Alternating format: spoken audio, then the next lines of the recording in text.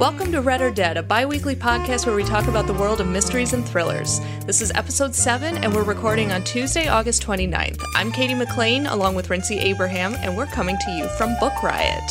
Hi, Katie. Hi, Rincey. How are you? I'm doing well. How are you?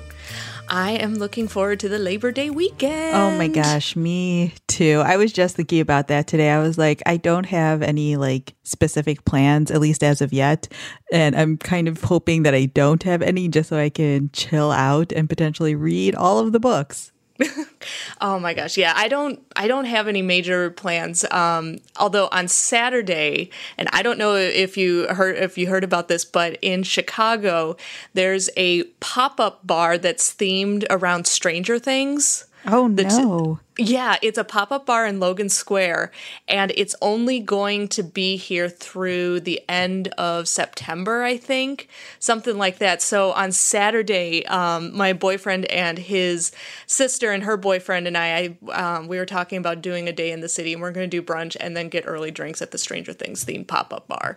And I am so excited. I can't handle it. I can't believe it. First of all, I'm very upset at myself that I didn't realize this was a thing happening in Chicago. And second of all, I might have to also somehow make plans in the near future to check that out because I watch Stranger Things. I need to figure out which of my friends have also watched Stranger Things because they'll actually be interested in going to this thing.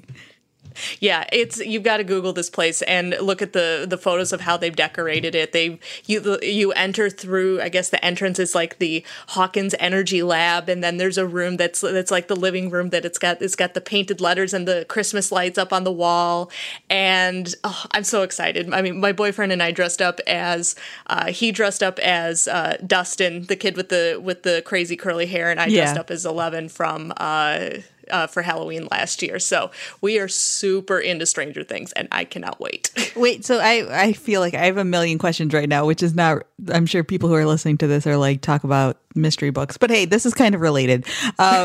Is this connected to Netflix at all? Or is this just like a separate thing? Do you know? I think it's just a separate thing. I think it's this. I can't remember the name of the group that does it, but they do other themed pop-up bars. Okay. And I think they just picked Stranger Things because season 2's coming out in at the end of October.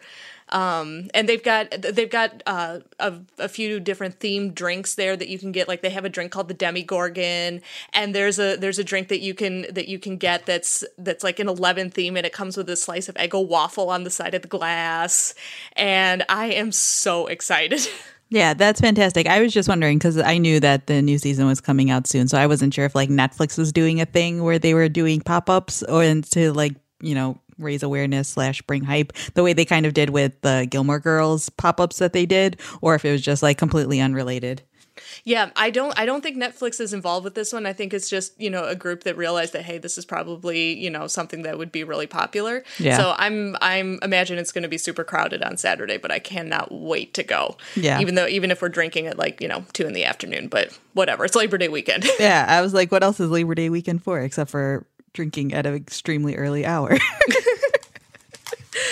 Okay. All right. So let's get into mysteries. The real reason why we're here. Stranger Things is technically a mystery, so we were still on topic. Yes. We can go with that. All right. Do you want to do the first sponsor? Yes, I will go ahead and do our first sponsor. So the first sponsor for the podcast is The Blind by A.F. Brady. This is a psychological suspense debut novel that comes out on September 26th, which was actually a few days ago. So it is already out now. But it is described as an addictive psychological suspense novel that takes readers into the psyche of a deeply disturbed woman who discovers that sometimes what's most terrifying is what exists in your mind. So the main character is Sam James. She's the top psychologist at this really challenging psychiatric institute in Manhattan, and she believes that if she can't save herself, she'll save someone else. And the savior complex that she has serves her well in helping her patients, but when a mysterious patient is admitted to the institution, Sam is determined to unlock his secrets and his psyche, but his twisted past leads to some terrifying discoveries about her own life, and so the mind games begin. The book is described as offering a fresh twist on psychological suspense because it's psychological suspense without any missing girls, which I can't remember if we've talked about it, but I know that's a common discussion about how the trope of the missing girl is becoming kind of tiresome in a lot of these mystery novels. So if you're looking for something new, this would probably be a great read for that. It's described as One Flew Over the Cuckoo's Nest meets The Luckiest Girl Alive. And the narrator is a self-destructing alcoholic character who can't entirely be trusted. If you enjoyed the narrative voice of Rachel from Girl on the Train by Paula Hawkins, this will also probably appeal to you. So this just sounds super interesting. As soon as I read this description, I went, okay, adding that one to my list. So if you think this book is interesting as well, you'll have to pick up The Blind by A.F. Brady. It's published by Park Row Books, and it is currently available. All right. So before we jump into the main topic for this episode, we did want to do a little bit of follow-up news. Last week, we were talking about the Cormoran Strike series that's going to be on the BBC. And we were talking about like how it was going to air here in the United States. We weren't really sure. And we found out that it's actually going to be airing through HBO here. HBO is the one who got the rights to the series. Unfortunately, there is no date as of yet in terms of when it's going to be airing. So there's definitely going to be a pretty significant gap between when it airs on the BBC and when it airs on HBO here, which I kind of expected once I found out it was HBO, because HBO also got the rights to Casual Vacancy, the J.K. Rowling adaptation. And so I think there was about a 6-month gap between when it aired in the UK and when it aired over here in the US. So I would assume that it would be a similar time frame, but you never really know when it comes to these things coming across the pond. But of course, at this point, I don't understand why it isn't just like, if it's a big enough deal or if it's a piece of like media that has enough interest, why aren't we just showing it everywhere at the exact same time? I'm not going to pretend like I know the intricacies of filming and you know all the and international copyright law or whatever it is. Like I said, I have no idea, but I'm totally on board with you. I want some Cormoran Strike on TV right now. And I know the first episode already aired overseas because I follow J.K. Rowling on Twitter and she was talking about it. And I just felt like, you know, you see that sad person on the other side of the glass with their face pressed up. I want in. I want to see this. So it is coming, I know, but I'll be much happier when there's a date. Yeah, I know. Same. This is just very much a specific to me sort of complaint, but that's currently airing in the UK, and the new Great British Bake Off season has started in the UK, and both, I was like, you know, you could have just saved one of them for later so that way I wasn't completely inundated with how much television I'm not able to consume because I live in the United States. But I guess shouldn't be really complaining since the United States creates most of the like English speaking content right now that's distributed here around here. So I guess, you know, I can't really complain since we usually get first dibs, but you know, I just want it now. I'm like Verka Salt in Willy Wonka with my British adaptations. Well, don't worry. I have not seen the Great British Bake Off. I know travesty, but I know a lot of people who are really into it. So I know that they are feeling your pain. Yeah. So yeah, that was just like the quick update that we wanted to give you guys, just in case you were wondering about when the series was going to come over to the US. There's no specific date yet, but it is coming through HBO eventually. All right. So the main discussion that we wanted to talk about today is related to a news article that was passed around a little bit a couple of weeks ago, I believe at this point. I think the story originally came out in the New York Times in mid-August. And it's about this Chinese novelist who was arrested for this major murder that happened back in 1995. So the basic story behind this is that there's this Chinese author named Liu Yongbao who wrote this book called The Guilty Secret in 2010. And he writes like mystery thriller books, but then it came out relatively recently that he was actually involved in what the New York Times reported was bludgeoning 4 people to death 22 years ago, which is insane. And so we were reading about, I'll have links to all this article as well as a couple of other things that we're going to be talking about here today in the show notes. But this article basically just brought about this idea of real life like mysteries or mystery writers who are attached to like real life mysteries and thriller sort of events, and just how more common it is than you would think it would be. I mean, at least that's how I feel about it. Like every time one of these stories comes up, I'm always like really surprised at the connection that these mystery or thriller writers have to like real life mysteries and thrillers. Yeah, it feels almost cliche at this point, even though it's real life. But at some point, it just feels like the truth is stranger than fiction, honestly. And I'm skimming through the article, and I correct me if I'm wrong, because I think there might have been a couple. There might have been a couple of articles, but I feel like I read with this story that the author, after, I guess it would have been after he committed the murders, he wrote a book in which the main character is an author and gets away with murders or something like that. I don't see it in the article that we're going to be putting up on the show notes, or the one that we have linked in our notes. I'll have to take a look, but I feel like that was something I read. Yeah, no, it is. It says in there that in the preface to his novel that came out in 2010, he wrote, it says he expressed his desire to write a suspense-filled detective story about an alluring female writer who dodges arrest despite committing a string of murders.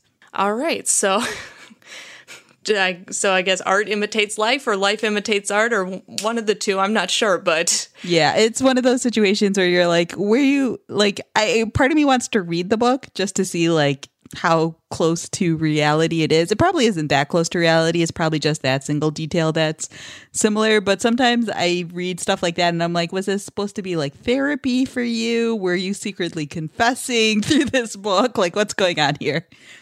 It's like that book that O.J. Simpson wrote called gosh. If I Did It, except the if is very, very tiny, and so it just looks like it says I did it on the front cover. Yeah, that's what I was like, is this one of those things? But when we were reading this, I think it was Liberty who posted this, and that immediately got me thinking. And one of the more famous or well-known, but yes, I guess not as well-known, I don't know. One of the other stories that jumped to my mind when we're talking about mystery authors and convicted of murders is Anne Perry. And I'm guessing that listeners right now are either going, oh yeah, I heard about that, or oh my God, what is she talking about? So if anyone does not know, Anne Perry is a super, super mega famous mystery author. She writes a lot of historical mysteries, or I can't remember. She's got a couple of different series going, and for the life of me, I can't remember the name of the two different characters. I know her first book was The Cater Street Hangman. I remember that. That was written in the 70s. And in the early, I want to say it was the early 2000s, from what I'm remembering, from what I read, Anne Perry, it was revealed that Anne Perry was not her actual name. Her actual name was Juliette Hulme. I'm not sure how exactly you pronounce that, but Juliette Hulme was actually, she lived in New Zealand as a child, and she, as a young girl, I'm guessing maybe young teenager maybe, she and her friend were convicted for the murder of her friend's mother back in the 50s, I believe it was. And this kind of came out in, she served her time in prison, she was convicted, she served her time, she was released, and then she kind of, set about trying to make a new life for herself after this. And this came out in it says 2000s, but the article that I was reading also said that the 1994 movie Heavenly Creatures, which was directed by Peter Jackson, who also lived in New Zealand, the movie covers the events of the murder and the subsequent trial, so that generated a lot of renewed interest in the case, and ultimately that led to Anne Perry's past life essentially being discovered. But the basic what basically happened, and it sounds like it was this really, really intense, complicated murder and investigation and trial. She became really, really intensely close friends with this girl named Pauline at school. And after Juliet, or Anne Perry's parents, split, she was supposed to leave for South Africa. And she's supposed to leave New Zealand for South Africa. Pauline asked her mother if she could go with them because she and Juliet were very, very close. Her mom said no, and so the girls plotted to kill Pauline's mother. And then in June 1954, they did. I think they used they said like a blunt instrument to the back of the head while the mother was out for a walk. But they were caught, they were put on trial. It was this really sensational case. There were all these theories going around that they were insane, that they were diabolical. There was the article that I was reading that we'll have a link to in the show notes said that in one of the accounts of the case, they were speculating that this was because that the girls were lesbians, because this was 1950s. And so it was just there's so much going on. And ultimately, each girl served 5 years in prison and then was released. So, I mean, the case in and of itself is just banana pants. And it's even more banana pants when you realize that this happened to, a mega best-selling author. But for me, it also, and this is where I'm going to kind of pull in the kind of deep philosophical questions here. It makes you question, like, who do we as a society forgive for crimes? Who ultimately gets a pass and we say, okay, you're allowed to go back to, you're allowed to create a new life for yourself. You served your time. You were young. How do we decide who's forgiven and who's not? How much time does it have to take place? Does the fact that this happened in 1954 on another continent entirely, or another country, another continent, does that factor into the fact that, she's even after this information came out, it did not wreck her career. She is still very much a best-selling author. So for me, it made me think about, who do we pass judgment on as a society and why? So lots of interesting things going on here. Yeah, that's really interesting. I didn't really think about the fact that Anne Perry is still like a best-selling author, despite the fact that this horrible crime took place in her previous life. Part of me wonders if, like, whether or not people actually know this, because I didn't know this previous to like when you put this article, or you picked this article to talk about. But part of me is also just like, are we able to almost separate it in our heads because she has like a completely different name, or she's writing under a completely different name? Like, are we able to almost separate it? But of course, there are plenty of situations of like famous people who get away with things, or who have done horrific things and they are still like revered as being great artists or athletes or whatever it is. So who knows? Yeah. And it also and again, I have not looked extensively into this case. There was a book written about Anne Perry called The Search for Anne Perry by Joanne Drayton. It was mentioned in the article. Although it wasn't really like a true crime expose, it was more of a literary biography, but it did go into the crimes and what happened. So if you're interested in reading more, that might be an interesting place to start. But I'm wondering, with the themes that I was reading of, she formed this intense friendship with her friend, I'm wondering if there were issues of power dynamics at play, if her friend convinced her to do this. And then that made me, to use a more modern example, which I think I mentioned briefly on here before, the attempted Slender Man killings in, it wasn't Madison, was it Waukesha? So somewhere in Wisconsin. Yeah, it was in in southernish Wisconsin where the two girls, it was two girls conspired to stab their friend as a sacrifice to the fictional character of Slender Man, which is an online meme, has its own like online mythology, but they believed it was real, and so they conspired to kill their friend. They were ultimately unsuccessful, and their friend survived. But that is still that is still an ongoing case that brings up a lot of these same emotions. So yeah, kind of an interesting parallel. And again, like I said, I don't have all the information, well, obviously, but I haven't done a whole lot of extensive research, but there's a lot going on here. And like you said, not a lot of people know about it. I didn't know about it until a couple years ago when someone at the library where I work, with one of our patrons who's a big Ann Perry fan, I think she was the one who said, "Hey, did you know that this happened?" And my coworkers and I were like, "No, we did not know that." So lot to dive into there is my, I think is the ultimate point I'm trying to make. Yeah. So yeah, we have a couple of other quick little stories that we wanted to also talk about. There are a couple of other situations like this, not quite the same, but kind of related. One of, I think, the more well-known ones is Lois Duncan. She was a writer back in like the 70s through, I believe, the 80s.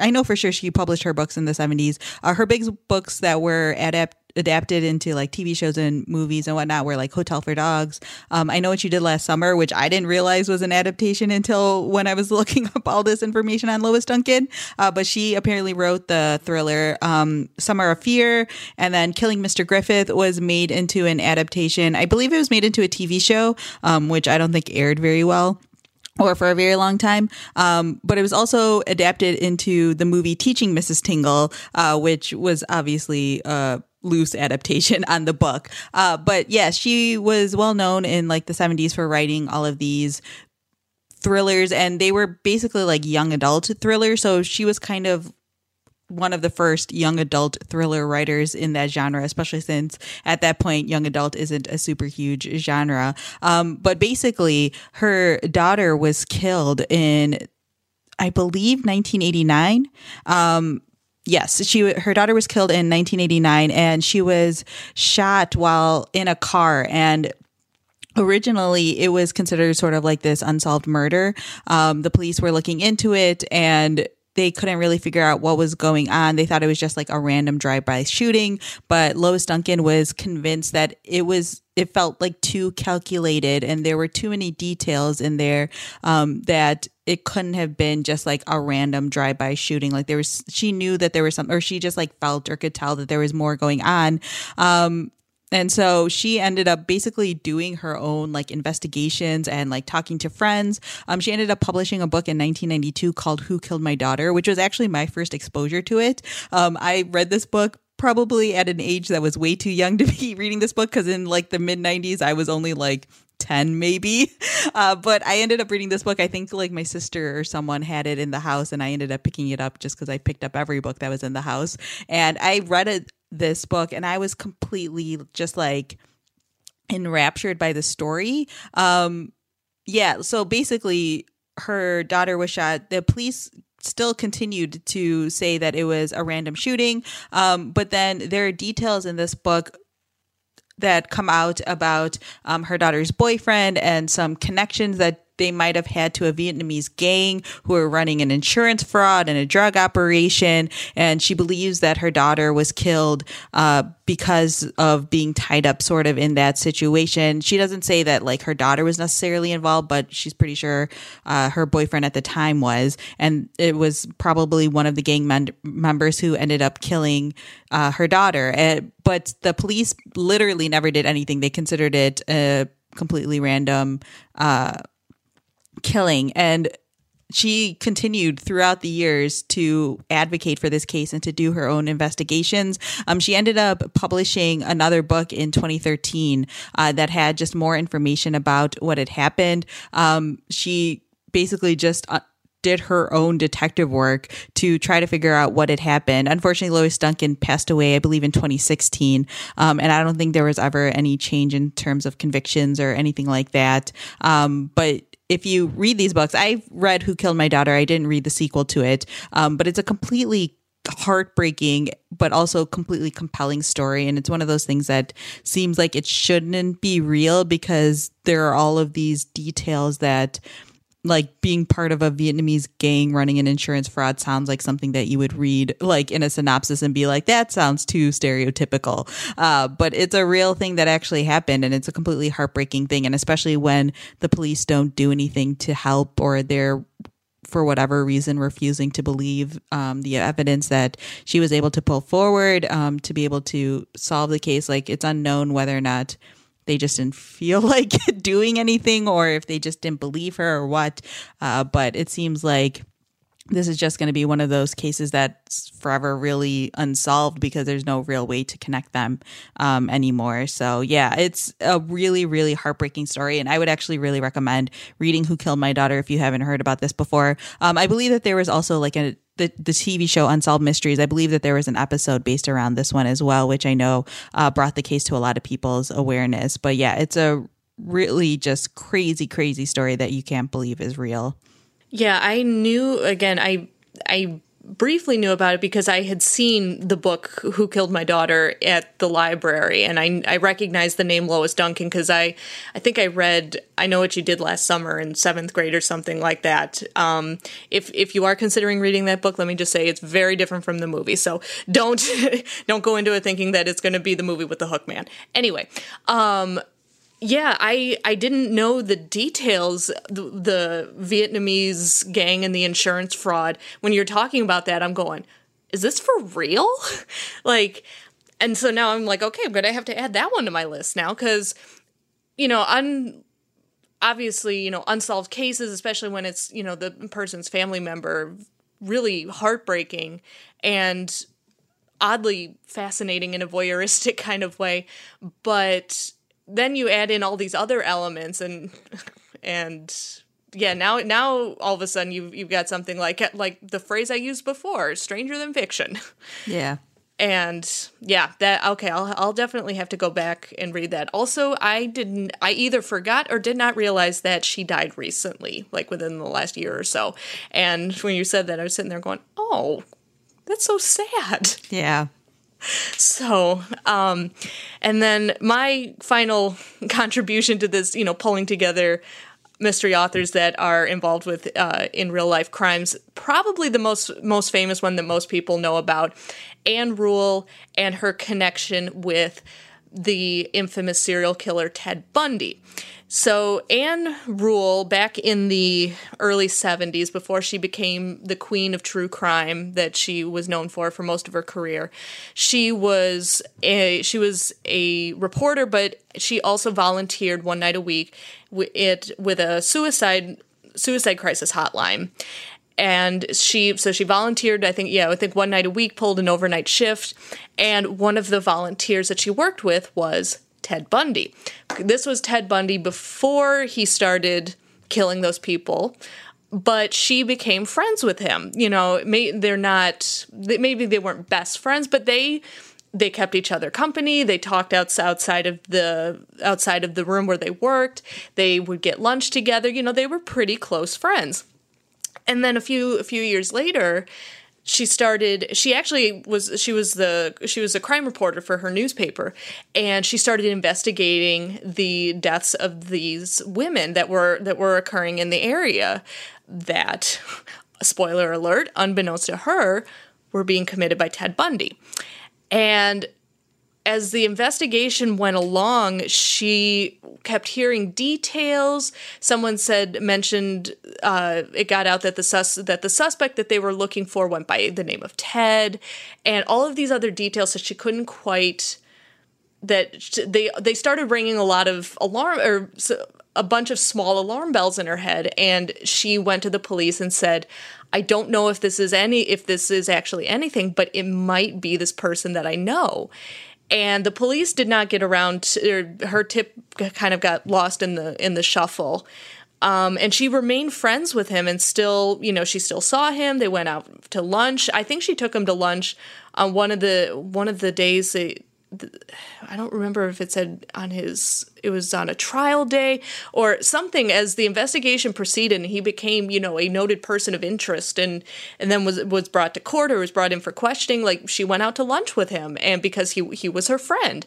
And she ultimately tried to, after he was convicted, she tried to arrange for his confession, tried to get him to confess to her so that she could help him avoid the death penalty, which did not happen. He was put to death, I think, in 1989, around that time. If not then early 90s. But ultimately, she wrote what would become her most famous book, which was called The Stranger Beside Me, and it's both an account of Ted Bundy's crimes, and it's an account of her friendship with him and how difficult that can be to try and reconcile those two facts. What do you do when you find out that one of your close friends is a serial killer? I mean, it's, again, sounds like it's like you wouldn't believe it if you read it in fiction, but it happened in real life. I've read the book. I read it a few years ago, I think, and this book is very, very interesting. It's intense. It's creepy because, Ted Bundy, he killed, I think, 30 plus women, something like that. He was a really noted criminal because he seemed like such a normal guy, he was a handsome, easygoing, likable guy. You would think he was just, someone that you could easily spend time with, but underneath it, he was this really cunning, chilling murderer. And so you get both sides of him in this book. You get the Ted Bundy that she knew personally and the Ted Bundy that she ended up investigating and writing about. So it's a long book. It's well worth a read. It's a very humanizing look at what you would think would easily be, someone to dehumanize and characterize him as a monster. And she really humanizes him and really brings her own personal story into this. So again, this one there's no secret. Most of Ann Rule's readers know that she knew Ted Bundy. But yeah, if you haven't read the book yet, I do really recommend that. It is a very interesting read. But that one, I think, I mean, that one's kind of takes the cake for me. It's like, well, I was friends with a serial killer. Like, not much you can say after that. Yeah, I don't even know what I would do in that situation if that was me. Like, if I found out that someone I knew was a serial killer, like, unless it's someone who I was like, yeah, you're really creepy sometimes. Like, outside of that, I don't know. I'm thinking of I haven't read the book, so I don't know exactly, but I'm assuming she just thought of him like she thinks, like we think of everyone in our lives around us. And yeah, I don't know what I would do in her situation. Yeah. So and now I'm thinking about it, I'm like, do I have to start, side-eyeing my friends and be like, wait a minute, okay, and I know you, but what are you really hiding? So don't do that if you read the book. Don't start side-eyeing friends and neighbors without justification. I'm not advocating for that. Oh gosh, we're gonna get some emails. No. I take no responsibility for that. All right, on that note, let's go on to our second sponsor for the episode. So our second sponsor is Book Riot, and it is the Unusual Suspects newsletter. Depending on how you've heard about this podcast, there's a chance that you just kind of came across it on iTunes or whatever podcast player you utilize, or you may have heard people talking about it somewhere. But we are part of a larger website called bookriot.com, which you hear us talk about at the top and usually bottom of every episode. And Book Riot puts out newsletters, and they have a bunch of them related to a bunch of different genres. And so the one we are talking about is obviously the mystery and thriller newsletter. This one comes out once a week. It's written by another contributor named Jamie, who we have talked about in a number of episodes because she reads just all of the books, but she especially reads all of the mystery and thriller books. And so she does a really great job of curating a lot of different information related to mystery and thriller books, but also just adjacent topics as well. She sometimes talks about like adaptations or just in general different mystery and thriller, maybe TV shows or movies that she's been really interested in. She talks about new books that are coming out or just interesting ones that she's read recently.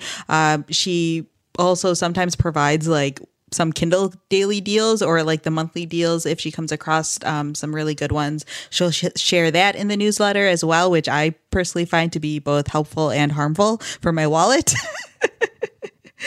But yeah, if you are interested in getting the newsletter, like I said, it only comes out once a week, so you won't get inundated with information, but I think it's a really useful resource if you are really into mystery and thriller books, which if you are listening to this podcast, I think we can safely assume that you are.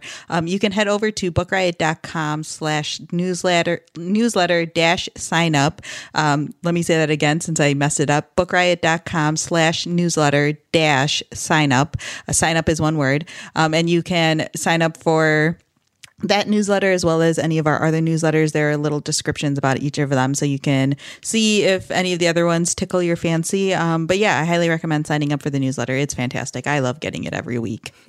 Yes, I second that. And I can't remember if it was mentioned the newsletter is called Unusual Suspects, which we've got Book Riot has, like Rincy said, Book Riot has a bunch of newsletters. So you'll want to look for, sign up for all of them because they're all awesome. But the mystery and thriller one specifically is Unusual Suspects. And Jamie knows what she's talking about. I've used her newsletter when we've been looking for stuff for the podcast. I've been using her newsletters as a resource. She is fabulous. Yeah. I can definitely second that because I've definitely hit her up on a number of occasions and being like, I need a recommendation or I have a question about mysteries and thrillers, and she's pretty good at getting you the answer. So yeah, definitely recommend that newsletter. All right, so I'll jump into new releases coming out either this week or next week, new releases to keep on your radar. First one, I'm not going to go into too much detail because I don't really think you need to go into too much detail with this one. Louise Penny's latest book is coming out, is Glass Houses, comes out this week, well, technically today, which is the day of the recording, but it will have been out for a few days by the time you're listening to this. It is, oh Lord, I've lost track of how many books are in this series, but it's part of the Three Pines series with Armand Gamache in Canada, in Quebec, and I don't really think I need to say much more than that other than Louise Penny's got a new book out. So if you're a Louise Penny fan, you probably already knew about it. But if you're kind of wondering about Louise Penny, she's got a brand new book coming out. So make sure to get on top of that and put it on hold at your library or run off to Barnes & Noble or whatever you might do. So that is coming out. Also this week is this really interesting book that I had never heard about, but immediately had to add it to my list. It's called Valley of Terror by Zhu Haohui. I totally butchered that name. I do apologize. But the book, like I said, is called Valley of Terror, and it's about this mysterious fear disease that is literally scaring to death the citizens of Longzhou in China. And the victims either go insane or they die frozen in terror while survivors start ranting and raving about demons infiltrating the city.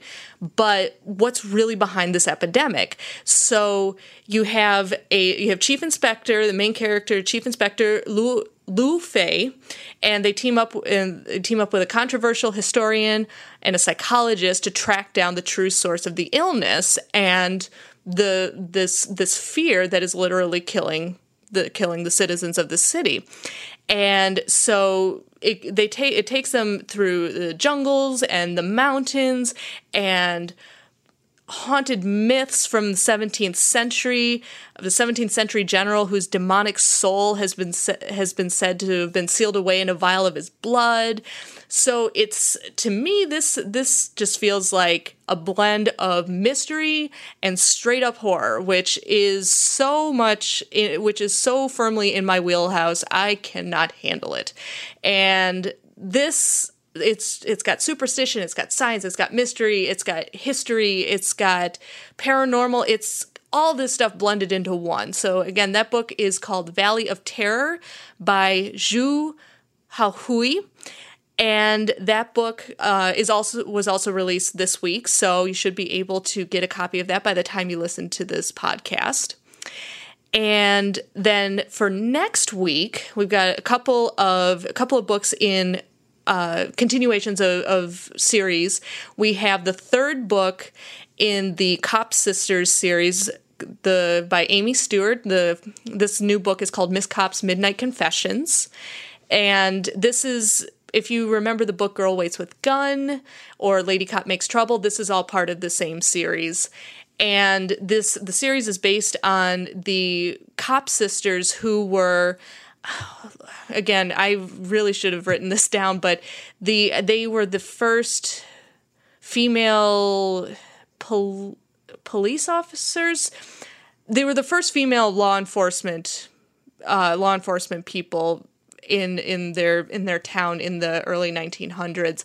And this book looks at, there's a wave of these young women that are being brought into the town jail on charges of waywardness and lack of morals, and just these really strong, intelligent women that are basically being put into jail because they're not behaving like women should. And the deputy sheriff Constance Kopp is outraged to see these women brought into the jail, but her sister, she really starts advocating for these women, but her sister really kind of puts her beliefs to the test and makes her think about her own ideas of what a young woman should and should not do, particularly in this time period, which again is like 1915, 1916 era. So it's set against World War I. It's got issues of women's role in society, true story of, like I said, the Kopp sisters, although now that I'm pronouncing it, I'm wondering if it might be Cope sisters. So I apologize for pronouncing that wrong. But this will be the third book in the series, and that is Miss Kopp's Midnight Confessions by Amy Stewart, and that comes out next week. Look for that after Labor Day. And then finally, we have the next book in the Lady Sherlock series by Sherry Thomas. And that book is A Conspiracy in Belgravia. And that also comes out next week. This is the second book in the Lady Sherlock series, I do believe. And it takes the mythos of Sherlock Holmes and really turns it on its head by making the character of Sherlock Holmes a woman named Charlotte Holmes, who goes by Sherlock Holmes as an alias. And she is asked by this woman to find this man who has gone missing. And Charlotte, there's issues of loyalty and kind of conflict of interest, because the woman who's asking her to help find this is a benefactor of Charlotte's. And then Charlotte realizes that the missing man that she's looking for is Myron Finch, her half-brother. So she has to deal with this. She has to deal with this investigation, her personal connections to the investigation, and then on top of that, she is dealing with a surprising marriage proposal. There's a mysterious man who's wooing her sister. There's an unidentified body that shows up. So there's a lot of stuff going on. And so this is, like I said, this is a continuation in the Lady Sherlock series. If you enjoyed the first one, It's A Study in Scarlet Women. Study in Scarlet Women, thank you. I knew Scarlet Women was part of it. I have not read it yet, but I know that there are a ton of readers that are really into this series. I think Jamie's one of the people who's been strongly advocating for for the Lady Sherlock series. So again, that is A Conspiracy in Belgravia by Sherry Thomas, and that comes out next Tuesday on September. Yeah, there's, as usual, a lot of books coming out that sound amazing. And actually, it's funny because 2 of these books were related to my currently reading, soon to be starting list. So I'll just jump right into that so you'll hear about that. So the first book that I finished over the past couple of weeks was Final Girls by Riley Sager, which if you've been listening to this podcast consistently, you have heard us talk about on multiple occasions. Katie finished it, I believe, in the last episode, right? Yes, I can't remember if I talked about finishing or not. Really quickly, I did finish it, and it was amazing. Yeah, it was really fun. And I think you were one of the people who told me to like pick up this book because I was in kind of a weird reading mood. And I remember you saying that it's basically just like a really fast paced, fun book, which it definitely is. In case you haven't heard of this book yet, just a really quick synopsis. You are basically following this girl who, when she was in college, I believe she was part of this massive massacre, or not massive, but like her and her friends were out in a cabin in the woods for her friend's birthday, and everyone was killed except for her. And then she becomes what's basically like a final girl, which is like this trope in horror movies and whatnot, like the final survivor, when these like giant killings happen. And so it's her as well as 2 other girls who have also been through similar situations where there was a group of people and they were all killed and they are just the only ones who are left. And then at the beginning of the book, one of the other final girls named Lisa, she was probably the most well-known out of the 3 of them. She ends up being found dead. They originally think it might be suicide, but then it turns out that obviously there might be something more going on. And so it's this question of, is someone out to get the final girls? Is what's really going on? It also just explores like sort of what happens after, you think of like these horror movies and then like the closing credits come where this single person is found by the police. And so it's sort of like, what is life like after these massive things happen? So yeah, I finished it really recently and I really enjoyed it as well. I will say that the one recommendation I will give to people is if you're going to read this book, try to read it during a period when you have a lot of free time, because I started reading this on like a Tuesday night. And then I was very mad at myself because I had things like work. And so I couldn't really pick it up for like the rest of the week until like the weekend. And then I finally like sat down with it on like, I remember like Friday night, Saturday, just like pushing through the whole thing. So yes, give yourself like a weekend, maybe Labor Day weekend, just if you have some free time. This would be a great one to pick up because you want like sort of big chunks of time to really dive into this book, because I think that's sort of like when it's best experienced. So yes, not like carve out some time in your schedule for this book. It's worth reading, but yeah, definitely make sure you have that free time. I will second that. I started reading it late at night on a work night and immediately was kicking myself because I was hooked within 10 pages. And then I realized that it was 11:30 and I still had to get ready for bed and take my shower and everything. And I'm like, oh my gosh, what did I do? And then I'm like, okay, can I shower in the morning? How late can I really stay up and read this? But you definitely want to have a couple of lengthy sittings where that you can just plow through this book. Yeah, don't make our mistakes. Don't read this on work nights or school nights, depending on what part of life you're at.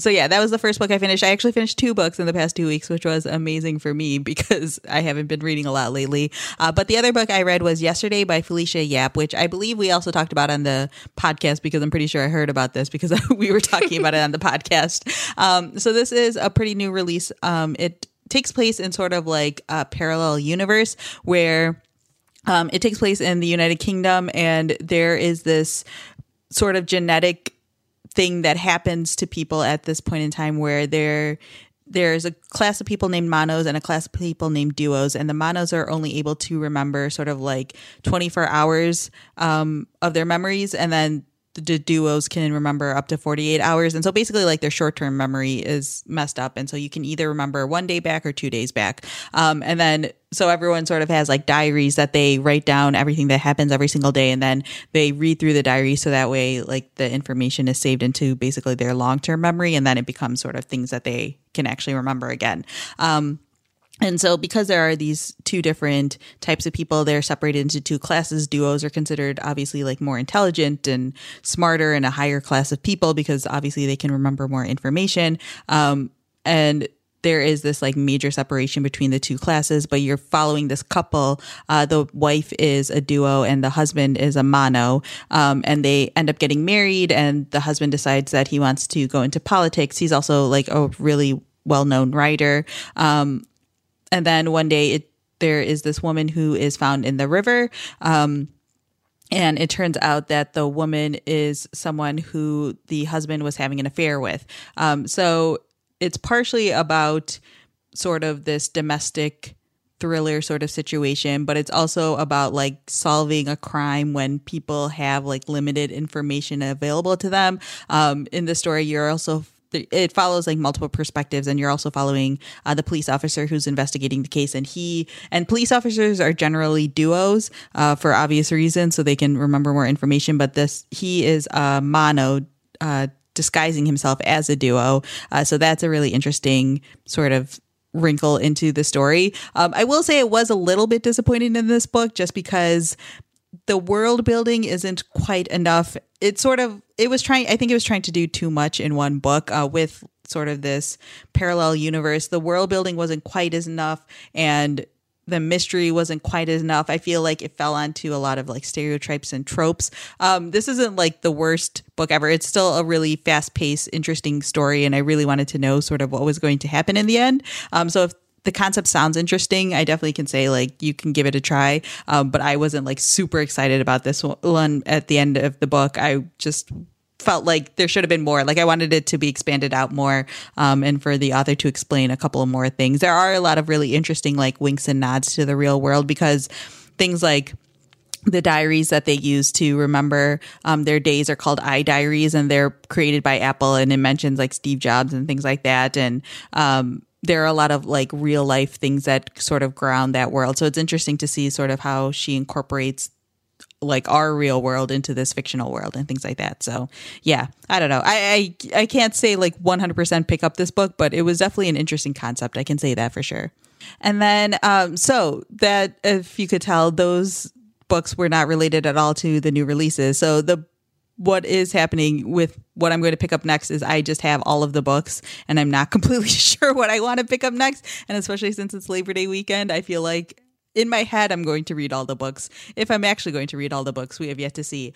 So I actually got Girl Waits with Gun, the first book in the Amy Stewart series, from the library. I've been on hold for this book for a while now, and it finally came in. So I'm pretty sure that one's going to get read, if only because I'm really interested in the series. I've been hearing a lot of really good things about it. And I've just been wanting to check it out. And since the library hold finally came in, it seems like a good chance to do so. So there's a pretty good chance I'm going to read that one. I've also been thinking about picking up Since We Fell by Dennis Lehane, which came out earlier this year. I've owned this one for a couple of months now, and it's just sort of been like staring at me. So I feel like it might be about time. And I know that one's supposed to be a little bit slower and a little bit different than most Dennis Lehane books. And so I've been hearing relatively mixed things about it. So I think I'm going to possibly give that one a read, just so I can finally have my own opinions on it. And then the third book I'm potentially going to read is the first book in the Lady Sherlock series, which I didn't originally have planned to talk about. It's A Study in Scarlet Women. That's why I knew the title off the top of my head. But when I saw that the new one was coming out so soon, like I knew that there was a new one coming out this fall, but I didn't realize it was already coming out. So I kind of want to give that one a chance so that way I can read the new one as well. But yeah, that's like 3 books. And I don't know if I'm actually going to read all of those, but those are my potential options right now. I believe in you. You can do it. Yeah. I mean, if I just like ignore all of my family and friends for 3 days, I can totally do it. Oh, yeah, totally. What else is Labor Day weekend for? Yeah. I'm kidding.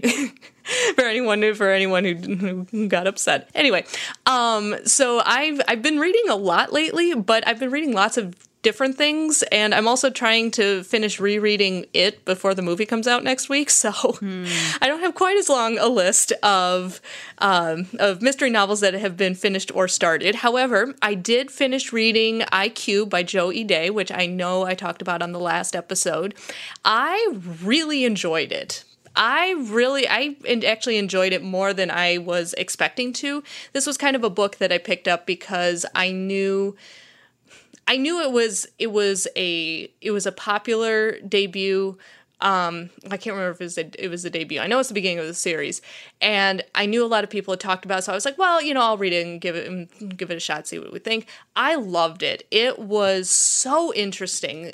I know, Rincey, I think I remember you mentioning that IQ, the main character, was a really, really interesting person, and I totally agree with that 100%. This guy he's flawed, but he's got this, and he kind of has experience in some criminal activities, but he's got a really strong moral center. He's super smart, but he's also, he doesn't really like to. He likes to operate alone. He starts solving these cases for people that basically need help.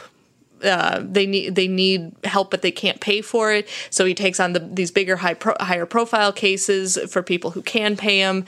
And the case that he takes on is there's a rapper who is struggling with alcoholism and drug abuse and depression, and he refuses to come out of his house. He refuses to record a new album because he thinks someone's trying to kill him. He was attacked by a giant dog, and there are all of these outrageous things happening, and so IQ has to go into this with very little to go on. No one really knows much about what's going on. Everyone just kind of wants to get him into the studio so everyone can start making money, and there might be someone working on the inside. So he doesn't really have a whole lot of information to work with, and so he's very much like a gritty modern day Sherlock Holmes, kind of deducing information from his surroundings. And he's such a smart character, and it's just fascinating. It's like, yeah, it's a really gritty urban mystery. And I know the second book is going to be coming out next month or the month after. The second book's coming out soon. So I'm not typically a series reader, but I think I will definitely have to pick that one up. And again, that was IQ by Joe E. Day. And then I just started reading The Dry by Jane Harper, which came out earlier this year. A bunch of people said it was really interesting. I think I heard some people compare it to Tana French, who is, of course, one of my absolute favorite mystery authors. And it's set in Australia. It deals with a long ago murder, there's a modern day murder that brings up secrets from a death from like 20 years previously, and there's all kinds of personal secrets going on, and it's really atmospheric, and you feel like you're in the dry Australia heat, and it just sounds really interesting. I'm only maybe 30 pages into it, but the writing style is just so interesting. So I'm really excited to keep going with this one. So again, that is The Dry by Jane Harper. I haven't heard of that one at all, so I'm really interested to hear what you end up thinking about that one. Yeah, I think that was another one that Jamie really, really liked. But I had it on my list for a while, and also I ended up with my own copy of this book because earlier this year, when my boyfriend Blaine and I were in Madison for a weekend, we went to that mystery bookstore that you mentioned on the last podcast, and I was looking at the book. I was like, I've already got a stack of books. I don't know if I should get this one, but it just sounds like Tana French. And he bought it for me because he said, if it's Tana French, or if it's similar to Tana French, you need to read it, and I'll get it for you. And that was how I knew he was the one. Because he buys me books in mystery bookstores. That's a pretty great boyfriend to have, I will say that. Yeah, we do lots of book dates. But anyway, so I'm reading that one. I will definitely let you know how it is when I finish. All right. And I believe that's our show. So thanks so much to everyone for listening to this episode. If you are looking for links to any of the articles that we talked about at the top of the show, there'll be links to all of the different author stories that we discussed. So you guys can check those out if you are interested in more information. There will also be links to all of the different books that we talked about in this episode. So you can head over to bookriot.com/listen, and there will be a list of all of our podcasts, and you can click on the Red or Dead podcast and you'll see the show notes for this episode as well as all of the other episodes.